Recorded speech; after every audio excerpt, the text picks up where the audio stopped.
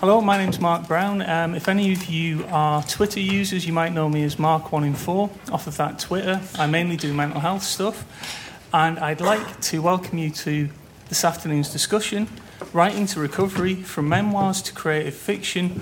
What role can writing play in overcoming mental health issues? I think it's an incredibly interesting topic to be discussing because in some ways, I think we might be in the golden age of writing about mental health difficulty. With the advent of the internet and the web, there are more people than ever writing about their own experiences of mental health difficulty and of mental distress. There are more ways than ever of getting what we write in front of people who might want to read it.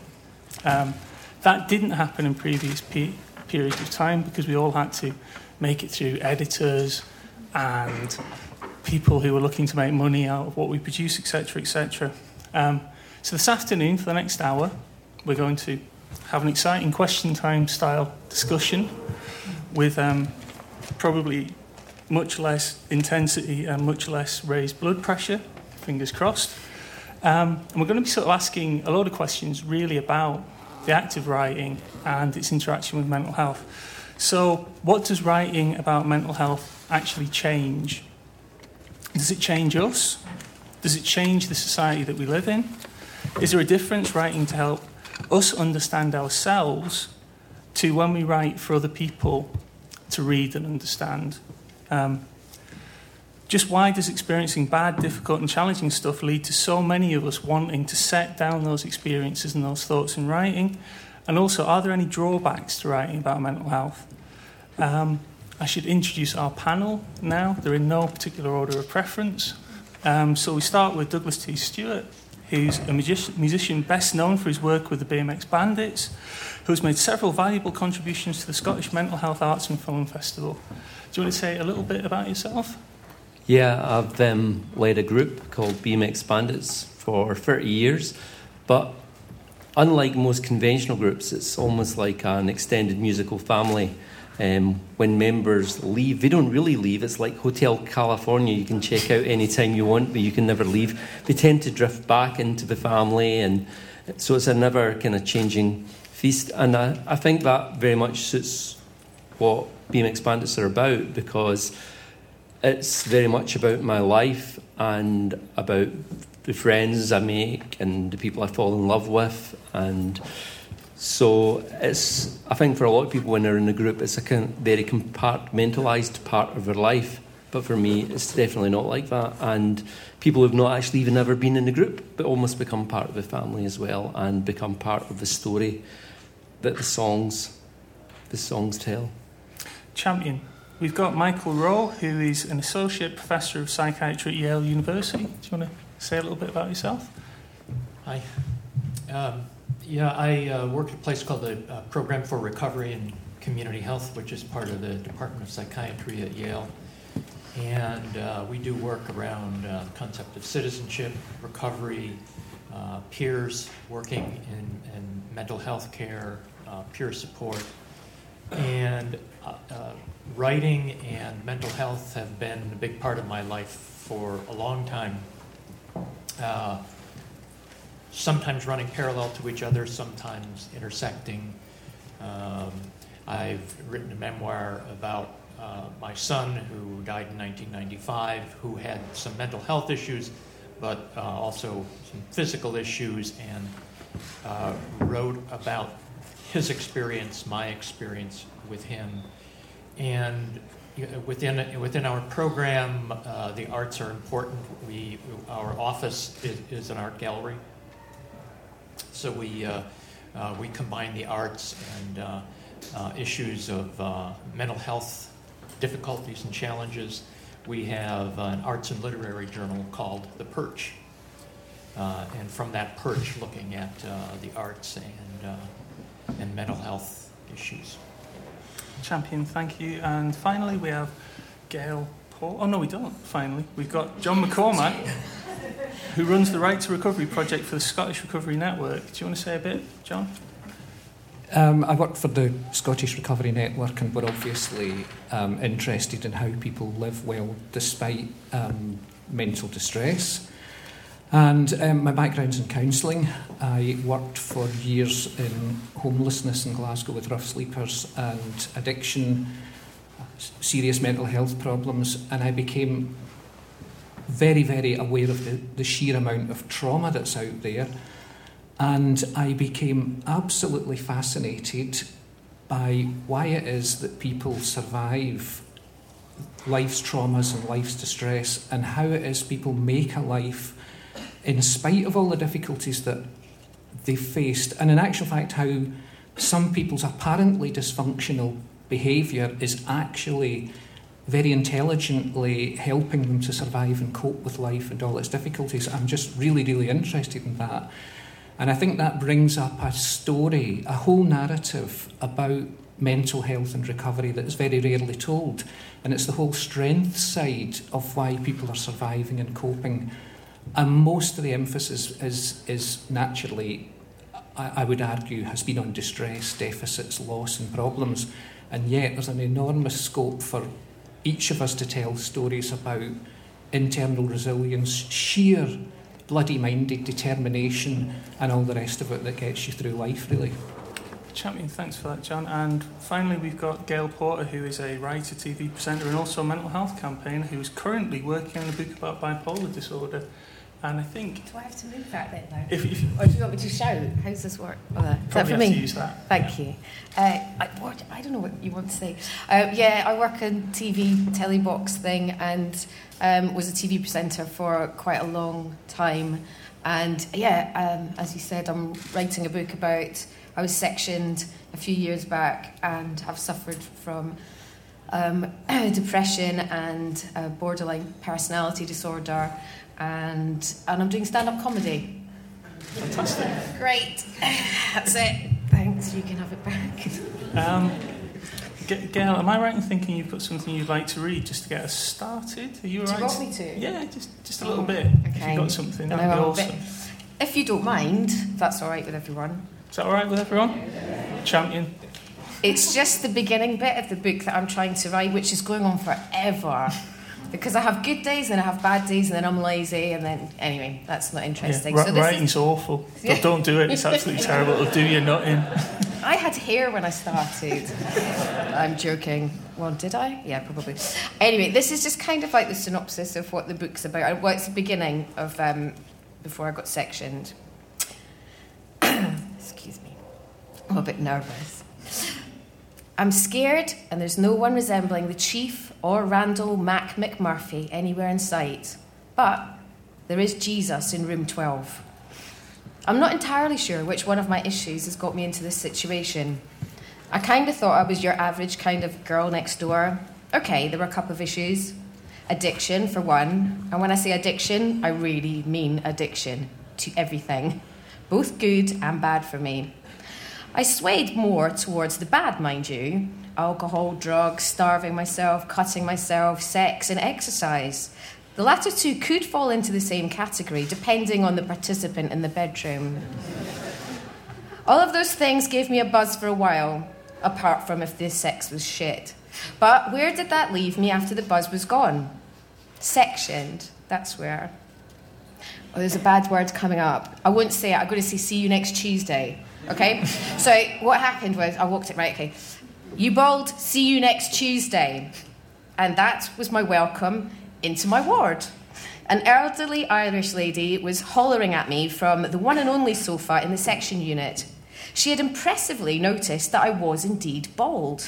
A condition called alopecia, but don't worry, I'm not dying yet. I assumed it was my head she was referring to and not actually my see you next Tuesday, as I don't believe I displayed that on my entrance. At least not to my knowledge. But who knows, because now I'm officially nuts. A doctor and a student confirmed it. I just met them, but that was fine. 10 minutes, to be precise. I was lost, I felt numb. My heart stopped, my feelings had left me. I was floating outside my body. I was watching all this unfold on someone who looked just like me, a bald see you next Tuesday. I was underwater, I was drowning, my hand was out, but no one was there. I didn't exist. Please, please, could someone save me? I'm drowning, please. For those of you that don't know anything about being sectioned, and I'm hoping that that's the majority of you, I have the pleasure to explain. Once upon a time, my head hurt a lot and I didn't know what to do. So I was put somewhere very special. No, not the land of Oz, Butlins, or even Blackpool. The place was called Section. I was given drugs, prescribed. I was a patient, stroke inmate. I was in a room, but it was more like a containing zone. There was a lot of shame. There was fear. There was fear. There was fear. There was shame. Did I mention the fear? Oh, and Jesus, he was in room 12. Thank you for that, Gail.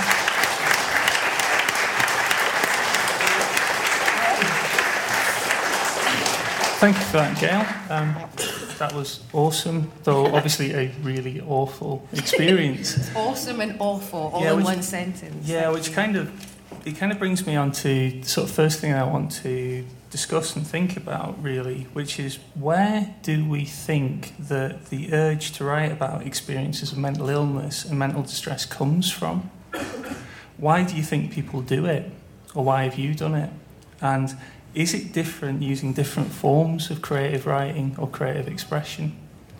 Who wants first shot at that one? Not me, I'm a bit sweaty now. Well, I can start maybe with my perspective. I think for me, it tends to be things that I can't really understand the logic of how a certain thing happened. I mean, there seemed to be quite a lot of that in what Gail was reading there as well. And that there's certain things that will happen in your life and they may be hard. Like my mother died in January, but it made sense because she was of a certain age and she'd had a great life and she'd been ill for a while. Now that made sense. So that doesn't cause the same turmoil of what is sad. Well, something that to an outsider might seem like a much smaller thing, not making any sense or not seeming just, can, I think, very often be a starting point for me. And it's almost like trying to communicate to the world, does anybody out there understand?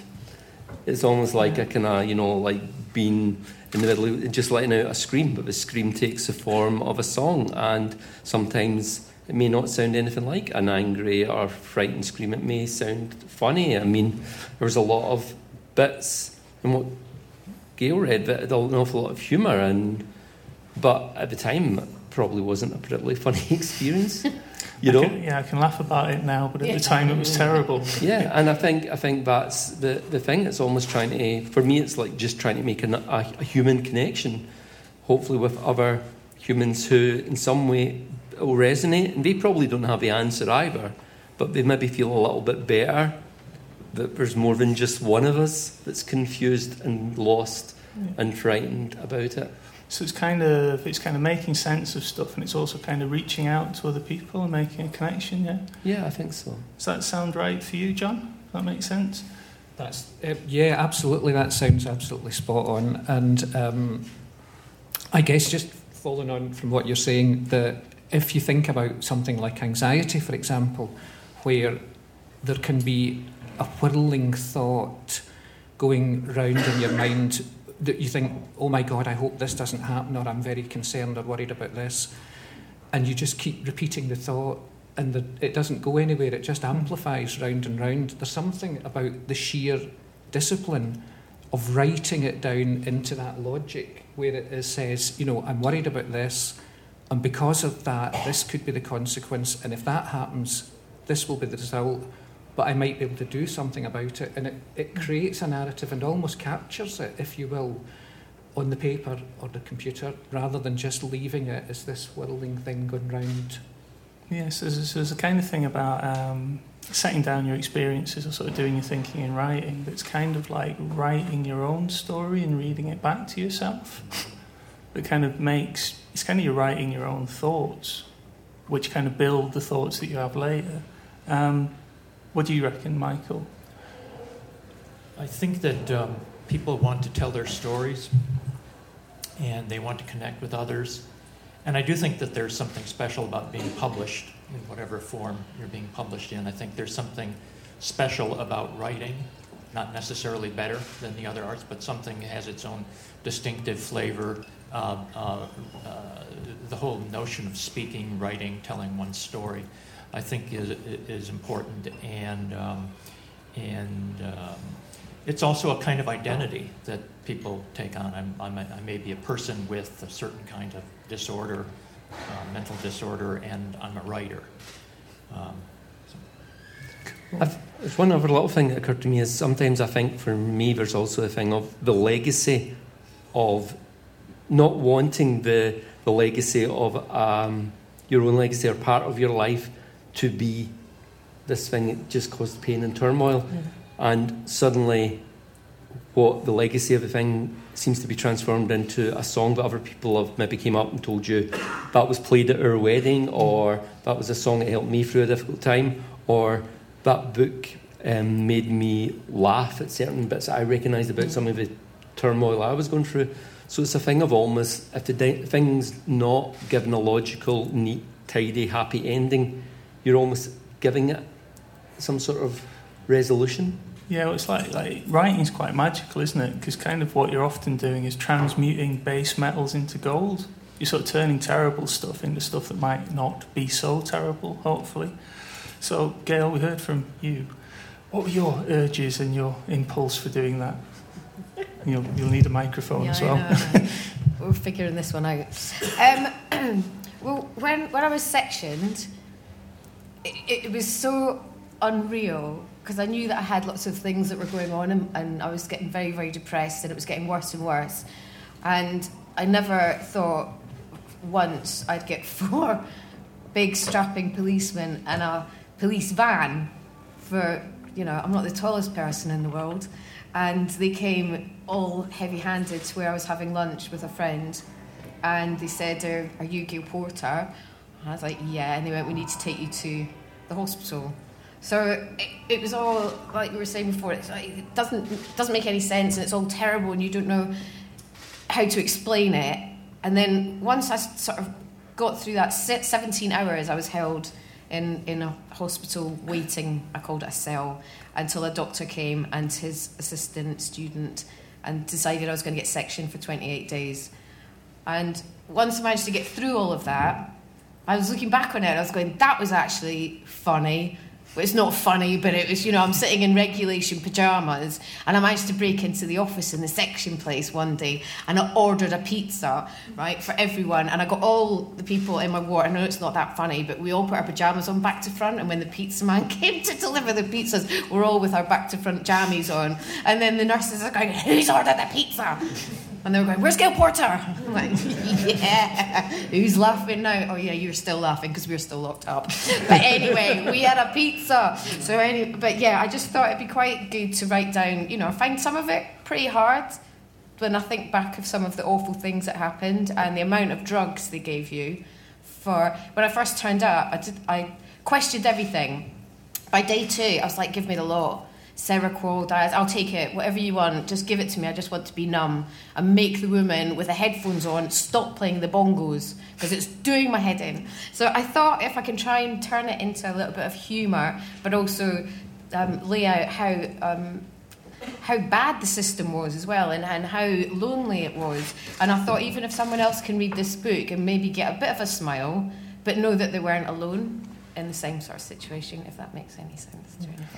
So there's kind of a thing about writing about your own experiences. It's kind of almost like bearing witness to the things that have happened to you, to be able to sort of say, well, look, it's not just coming out of my mouth. It's also here, and you can read it, and you can take it away, and you can think about it. So it's kind of, in some sense, it's like taking it out of yourself and turning it into something else. Does that sort of make sense for everyone? Which kind of, leads me on to my second question for our panel this afternoon. What do you reckon the value of tackling mental distress and mental illness in writing is? Is it different when people who've experienced bad stuff write about things than when other people do? So what is the kind of value, not necessarily for your own personal development, but is there a value in people with direct experience of bad stuff writing about stuff and getting it out there in public? I'm going to go to John. Well, I'm going to keep mentioning our website, Right to Recovery, because I'm just going to. And the point of that is that we want people to do exactly that, but we want people to precisely get the stuff out there for a whole load of reasons. Firstly, I think the worst feeling in the world is to think that you're uniquely damned and that you alone have got these horrible experiences. And to put your story out there of what you've experienced tells us that you've experienced it, and it also tells us that you've survived it enough to still be writing and communicating, which in itself is witness to something. And it creates, I hope, a community, and people can see, well, actually, I'm not alone. Lots of people have been through these horrible experiences. Lots of people have had to face difficult things, and they've managed to find the humour in it. That comes out a lot. You know, people have found the bits in it that are inherently funny. And I guess it gives us all hope. And I suppose what you were saying at the beginning about this golden age of writing, because of modern technology, people can do a bit of writing. You could log onto a website and have people reading your story. You could write it this afternoon and have people reading it this evening. And it's, you get that immediacy. Cool. Who wants to go next? Who wants to bite off a bit of this conversation pie and chew it up? I'm going to be a little bit loose about writing. I think there are lots of folks who aren't going to write or don't want to write or don't really feel connected with it, who speak, who may tell their stories, and that there's a connection to writing there. The stories sometimes are written down, sometimes published. Interviews with folks. In U.S. and Connecticut, we have something called Recovery Speaks, where people go around and tell their stories. And I guess two things really come through, and those could be published, sometimes aren't published. What comes through for me would be two things. One is the authority of experience. That is unlike anything else. It's unlike someone, let's say, who works with people with mental illnesses or mental health challenges, talking about it. It doesn't mean that experience itself and expertise isn't important, but there's an authority with that experience that is different than the on others' words. And the other thing is, as you've just noted, is that person has survived. You can hear these stories, sometimes horrific stories of people's experience, and that person is standing there before you or on the page before you, having survived and been around and been able to tell their story. What do you reckon, Kate? Me again. Well, I think everyone's got a valid point about, I think just getting things down on paper, like you said, it's the whole isolated feeling. And if you can find humour in it and you can help other people, I mean, that's the reason I'm doing it. And also, I think that I had so many weird, bad experiences, but yeah, there was, other positive things. There was one guy in my ward who was actually really nice, and he was just like a student nurse, and he couldn't do enough for everybody else, whereas the doctor would come and go once every 2 weeks and see you for a couple of minutes and go, how are you feeling? I went, I'm brilliant. Are you? No. No, I'm locked up. And the woman keeps talking to God down the toilet at 3 a.m. every morning, 3 a.m, flush the toilet, talk to God.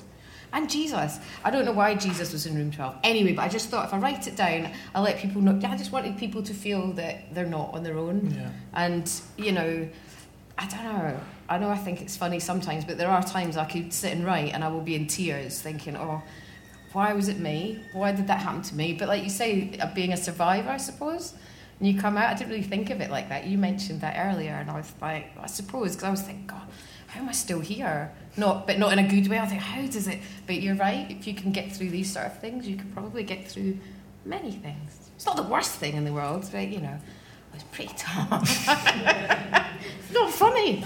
Well, it was funny, was it? I don't know. I'm joking. Yeah, I'm done now. Sorry. Yeah, I think in in the world of kind of pop or rock music, sometimes there's a sort of glamour attached to the notion of the troubled artist. Yeah. And some people aspire to be like that. And sometimes, unfortunately, it becomes a self-fulfilling prophecy. Yeah. It's almost like they will themselves to be that troubled person. And then sometimes, I think it was the thing you said about the authority of experience. Sometimes you'll get people who desperately, I think, in the world of music, will try to project that on themselves when it's not actually an authentic experience. It's something they've sort of manufactured a character for themselves. So you end up with things that are maybe overly earnest, and people sometimes might be fooled by it, but a lot of the time it just doesn't ring true because it lacks other dimensions. It's just the earnest, I'm so troubled, and there isn't the elements of light, the elements of hope, the elements of humour, and sometimes almost self-ridicule or something, putting yourself in the vulnerable position. It becomes more like just a studied thing. And I think, music, I think there's a really dangerous trend just now of things being overly earnest. So it almost seems to be like a fashion. Every note that's sung can't be just a single note, it has to be a pain. And it's like, I think music is there, it's like, the beauty that even the most troubled people, have seen and, offered hope. And so I think it is that thing, the authentic experience. I think that just rings true. And honesty becomes more and more a rare thing in this world. And we're just touched by it. And they make a connection. And, they'll be in their bedroom and they're like, none of my friends, my parents don't seem to understand this. And they put on a song and they go, that's how I feel. And there's another person like me. And you know what? There's other people also listening to this in other places. And suddenly you have that thing of, I've had it so many times with other people's songs. You feel, I'm not actually alone. Maybe I'm actually going to be okay. Good. So there's something about this exciting golden age that we're in now where, if we have experienced mental health difficulties, we can get our experiences out there. But in some ways there's a kind of corrective to all of those really dominant cultural ideas about madness and mental health and stuff like that, which we've been sort of hearing about in the other sessions today, the sort of stuff about the mad genius and all that sort of stuff. And there's a massive place for mundane stuff. And a lot of the experiences you have when you're experiencing mental health difficulties are kind of mundane and boring and just kind of awkward and uncomfortable. That's basically me. I experience mental health difficulties myself, and my entire life is just basically one big elbow. Just one big gangly uncomfortableness. My third question to you all is it different writing for yourself than writing for an audience? Because I sometimes see that there's sometimes a confusion between writing as therapy and writing as practice. So everyone says, well, I just do it for myself, and if anyone else likes it, it's a bonus. But is that actually true when it comes to writing from your own experience of mental health difficulty? Anyone want to pitch in for that one? Well, with me, it sort of almost actually is true. But I like the fact that other people do seem to connect to it. But I feel like I can't almost adjust the notion of trying to do it for other people because I'm not them. But I'm not doing it in a selfish way. I'm doing it in a way that I want to just be honest and true to how I'm feeling. And it's just one of these things. Yeah, you're doing it for yourself, but you're hoping that people will go, oh, really? That's kind of interesting because, yeah, I felt like that. So, yeah, writing for oneself, I've found very often sometimes I've written songs that are so personal and about such a specific thing. Is this just too into myself? I'm just too internal here. And nearly always they end up being the songs that seem to make the massive connection rather than the ones that felt more general and more open. Yeah. People seem to really connect, and you go, how does that work? It's almost like, the more honest and more internal and the more about myself that is, it feels like it's actually more universal. Yeah. Anyone else want to have a bash at that question? I guess my experience of writing is that, yes, it's nice to write and think you're just doing it for yourself. But I guess I can only be honest and say I do imagine an audience reading the writing anyway, and I imagine them enjoying a magnificent turn of phrase or a fabulous metaphor or something like that. So there's the ego comes into it anyway, even no matter how honest you're trying to be.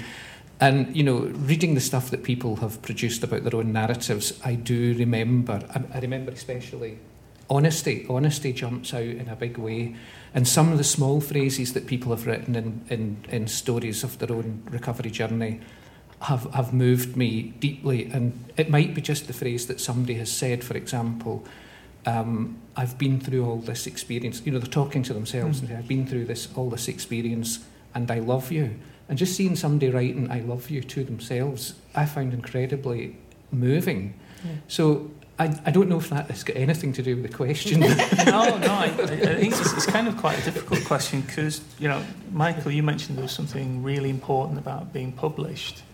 There's something about writing where we kind of, even when we say, I'm just doing it for myself, I don't really care, I'm not going to show it to anyone, kind of in the back of our head, we always have the idea that somehow someone's going to go, we'll give you a boot deal and it's going to be awesome. You get to wear a black polo neck and you get to go swan around and you get to lead panel discussions in Glasgow and stuff like that. Do you think there's sometimes a bit of a tension between sort of the act or the wish to explore things kind of therapeutically, to understand yourself and your experiences, and also the wish that other people will say you're absolutely awesome and then buy you a Ferrari? Or the reality of publishing is they'll buy you an old Ford Mondeo or something with the bumper hanging off. But anyway, do you think there's a tension there? Yeah, I think there's a tension. I'll just say something about your last question too. I mean, I don't know. I stopped writing journals decades ago. So just about any time I'm writing, I'm thinking whether what I'm writing will ever get published or not. Is this working? Yeah. I'm thinking about an audience, and part of that's just ego. I mean, but part of it is, and part of it is, ego. And isn't this really good? Isn't this in fact actually good? And part of it is connecting what it is you're experiencing with other people, and so there are lots of tensions in there, and I think that's okay. I always like to work with tensions, work with my own honesty and dishonesty, and see what I can do with it. And there's usually not a final answer to whether I've achieved it, but it's part of the process of writing, I think. And Gail, you're writing a book. How does it feel? I knew you were going to ask me. I don't know why. I can feel it. I can ask something. It's okay. I have good days and bad days, like I said before. But I don't think I'm like, just for me. I really want other people to read it and go, oh yeah, shit, that happened to me, or shit, does that really happen, or shit, just that. And then it'll be made into a movie, and then Matt Lucas will play me. That's it. And then I'll get a car. Brilliant. No, seriously, that's it. Yeah, one sort of final thing before we throw it open to the floor. There's something about writing about mental distress and mental health difficulty when you're currently experiencing it that's different about writing about it in retrospect. So there's memoirs, which is your kind of parceling up a particular period or time in your life and writing about that as it's passed, and hopefully you're in a better place. But then, because we've got the internet and stuff like that, there's also quite a lot of scope for writing about really bad stuff that you're going through when you're going through it. And I'm kind of wondering whether any of you think that there's kind of difficulties or challenges with that. So kind of writing about a situation that isn't finished for you and then putting it out in public versus something being finished and the chapter being over and you writing it up. So anyone wants to have a go at that one? Yeah. I've found that when I've been doing the book, I can have my good days, like I've said a couple of times, but if I get in a really dark place, like with my, whether it's bipolar or whatever's happening to me that day, and then I try and write, I notice a massive difference in what I've written from, thinking, okay, I'm going to handle this all really carefully, to suddenly me getting really, really depressed, and it gets really dark, and then my head goes into a really awful place, and then I actually make myself more ill because I'm thinking about it. So exactly what you're saying. And so I'm not doing myself any favours. And that's the time that I should just go, right, that has to go away for a bit and I need to go for a walk or a run or anything, just get out of the house. But, I'll put on depressing music and then it just gets darker and darker and darker. And then it sort of, it brings up a whole load of stuff that I haven't really dealt with properly, which I should have done. 28 days and that, actually 17 days. I got out early for good behaviour. Yeah, I think so. One of the things that I always say to people is like, okay, you have experienced mental health difficulties, I've experienced mental health difficulties. My one bit of advice to you is if you want to do writing, you don't always have to write about mental health. Just write about other stuff that you think's interesting. That's true. You show something, you get kind of like, you can kind of get, it's kind of a big responsibility being the sort of captain of your own ship and sort of making your own narrative and sailing it yourself. And sometimes you kind of lose control and there's a bit of a mutiny and then you just crash into some big rocks and it's horrible. If you're sailing your own ship and there's a mutiny, how's that going to happen? Are you just going to do it yourself? Well, basically, yes. That's what happened. I'm an entire crew in that. Any other thoughts about that kind of writing about stuff as you're going through it versus writing about it when it's finished or over? My experience with most people I've known who've had what we would call serious psychiatric disorders is that usually they have reached a point where they can look back and write about something that happened to them that is pretty difficult for them to be writing about that experience in the middle of it. My own experience with living with grief after my son died and writing about it pretty fairly, or starting or planning, and not too long after the event, that it was what I did. It was what I did to survive, but that wasn't why I was doing it. In fact, I would get really annoyed with people after the book was published who would say, "So was it cathartic for you?" And I said, it had nothing to do with it. Yeah. I wrote the book because I wanted to tell the story and I wanted to tell the truth and I wanted to. I, in fact, was trying to tell a different truth than I felt had been left. That the medical truth that became very dominant, sort of a long story, was that unfortunate young man who had a surgical accident, end of story. So I was trying to retrieve my son and, in a sense, my story, with him, my family story with him. But I was, also in the middle of my own grief in writing that, so it was partly how I coped, it was partly how I grieved, but that was my situation. So kind of, it wasn't just sort of writing as therapizing, if therapizing is a word. So it wasn't just writing to make sense of it, it was also wanting to tell or do something as well. You two, what do you reckon? Sometimes for me, it's almost, people again will say, oh, it must be very therapeutic that, you've went through some dark thing or something that really, really hurt, and you were able to, make a song out or make an album out of it. And again, at the time, it doesn't feel that way. It actually sometimes feels almost exactly the opposite. It's like a lot of sensible people would walk away from the pain, but I think a lot of artists, they stay in the pain and they sort of almost feed on it and don't allow. If the pain's paying the bills, then... Well, it's not even, it doesn't pay the bills particularly for me, but it's a thing of, like wanting to tell the truth, wanting to tell the story as you as you see the story being, and somehow trying to make sense of it. But it doesn't, for me, if there is any sort of therapy, then it comes much later when the thing is released, or even years later when someone comes up and says, I was sitting in my car one night and I wasn't sure I could go home ever again, and I heard this song, and you're like, which one? And they say, and you go, really? What is that one? And they go, that made the difference and made me able to go home, or made me go and seek some sort of help or phone somebody. Then, or you just see people smiling or happy to see you because you've turned up somewhere to do a show or something. Then, but during the actual thing of doing it, and even very often while you're recording it, it doesn't feel, it feels a bit like, oh, I'm still here, I'm still, this happened 3 months ago and I'm holding on to this thing because I'm trying to make some sort of document of it. And the final word on that, John?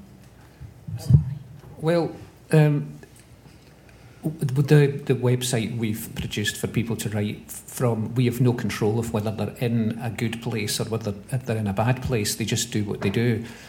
But what we are doing is we've given people some themes and prompts, and I've left bits of paper around for you to have a look at. But we've given people some themes and prompts to maybe look at aspects of the story that they don't normally look at. And this could be something incredibly simple, which I just invite you to think about. If you think about human distress, and the tendency is the tendency can be to see it at its worst as a constant feeling.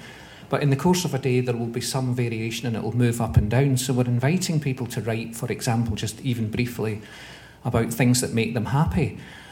And so somebody has put on the website a wee story, and it says, I've been depressed for years, I've stopped noticing what makes me happy, and today I'm sitting looking out the window at the sunshine in the garden, and the cat is stretching in the sun, and in this precise moment I'm happy. And I know that's an incredibly simple example, but it's just to help to flag up to people so that they can kind of reflect on their own life. And the trick is to spot those variations and to begin to see them as important, so that that you're aware that things aren't constant. That's brilliant. So that brings us back to the title of the day, isn't it? It's the dust of everyday life. Exactly. Is what you're looking for. Right, we've got time for a few questions. What I'd like to do is I'd like to take maybe 2 questions at once. If that's all right? Yes. I've not killed you by that, have I? I thought maybe you'd been assassinated. Guy. There's a lady in the stripy... This is brilliant, this Dimbleby bit. I can see. Lady in the stripy jumper. Yeah.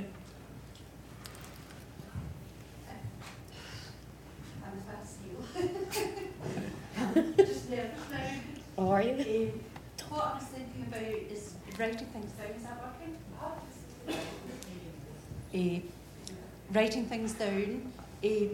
Better than a spoken word sometimes about things. It's just kind of saying, see me. Cool. It's not always seen, and it's not to get it published or anything. Sometimes people just write down, a bit of scribble, not a novel or anything, That's what I was thinking about, is sharing your experience as well. And the Be Happy thing made me think about, I have a brother who has Alzheimer's, recently, diagnosed, and one of the things about that is he feels his life is being taken away from him. Everybody's wants to do everything for him, and he's losing control. Brilliant. And another question? I think it's another stripy jumper, but a different orientation. The first one was horizontal, this one's vertical. It's like fashion. Hello, it was just one of the questions you said about why do you write. Do any of the panel feel that their writing might actually change policy, or that the people that they work with, their writings could change policy? When you talked about the authority of experience, I was really touched by Gail's account of being sectioned. I'm sure anybody who's been sectioned or their family will find it's a horrific experience, and I'd like to think we could look back and 40 years and say, oh, that was a barbaric process that we used to do. Surely there must be a different way to do it. They're all closed. Oh. The place that I was in, that's closed down now. And then I tried to, when I got released, quite like that. Anyway, but when they let me out, whatever, and the doctor came to see me after 17 days, and then he said, I'm not sure why you're here. You can go now. And after 17 days, and you're drug-fueled, and then they just let you out, I was like in Marks and Spencer's, just wanted a sandwich, and I felt like I was a criminal. And then I went to my doctor, I said, so where do we go now? It's barbaric, and nothing. They put me on a waiting list to go and see someone in Camden, and then I couldn't make the actual date they gave me, so they said you're going to have to wait another 3 months. I was like, so hang on a minute, you lock me up with all these, very colourful people, then you drug me up, then you let me out, and then I'm 6 months down the line and I haven't had anything. It is barbaric. It's and then they closed the place down, so I don't know where everyone's going. My house. I don't know. Anyway, but I hope it changes. There's so many people talking about it nowadays, and I think it's got to change because it was just horrific. So we got like between the two questions there, we've got a thing that's about sort of writing for a very, very big purpose, which is trying to change the world. And there's writing for a very, very small thing, which might just be making a note to yourself to say, I am awesome today, still. Is that a small thing? Sorry. Wow, we got Heckler, which is amazing. I thank you. Any thoughts about sort of writing for big things and small things from our panel? As long as it makes you feel good or better, and however you do it, I think, whether you're writing a diary or you write yourself a couple of lines to say, I am awesome, or, today's not the best day, but it's whatever you want privately. It's up to yourself, whatever makes you feel better or whichever helps you, Yeah, well, it's funny, I interviewed Robert Wyatt, who I'm sure a lot of you will know is a great songwriter, interpreter of other songs, and, an artist. And a lot of his songs are very political and about issues that he cares very much about and he wants to change in the world. And I asked him what was most important. Was it that people liked it as a piece of music, or actually would change things or make them think differently? And he said, and I was surprised, the human connection and the fact that the postman potentially whistling the tune, he said that connection to the heart was more important to him than the connection, the big issue thing. And I think that's because he felt, the big issue thing is, it'd be great if you take that into account, and that's what I care about, and that's why I write about that as my subject in my lyrics. But if still the thing I'm striving for is to make another connection with a human being, and I love music, and it's touched me as a human being, and that's the way I really ultimately want to communicate with other people more than the words or more than the issues. John, have you got any thoughts on this? There's no dichotomy. It's not that we need small things and big things. We need both, and they're both equally valid. And it is important to notice moments of happiness in the course of a day. And it's also fantastically important to be moved by people like Gail's story, who've seen it from the inside. And sort of institutions are a bit like prisons. Unless you've been in them, you don't know what the inside story actually is. You need to hear it from a witness, and then that provokes us to think, hang on a minute, is that really what they actually do? Is that what we're paying for as taxpayers? I thought we were providing something much more humane than that. And that's quite, and one is genuinely shocked when you hear they're not still doing that, are they? In the first case, when you write for yourself or write to yourself, in a sense, you are writing to someone else. You, the person who wrote this thing about your feelings or about whatever you're going through, are then the person who is reading it and understanding it, and that can be a liberating kind of thing. In the second case, in the United States, I can think of two documents, two books. One was called The Shame of the States. It was written after, it was written late 1940s about, these were conscientious objectors who did not fight in the war, but in many cases worked in psychiatric institutions, and the guy's last name was Deutsch, writing about having worked in the mental institutions, as they were called, and that had policy significance ultimately. Another one was, I Never Promised You a Rose Garden. I'm actually not sure if that was a U.S. or U.K. author, but it was a person's, her own experience that also had a large impact on people's sense of outrage over some of the conditions that people lived in. Yeah, I think it's always worth remembering that lots of little things add up to a big thing if you can find the way of putting them together.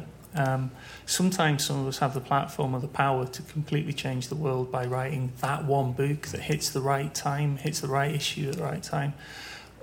Others of us might be contributing to an overall change, but every little titchy thing can go together with every other little titchy thing.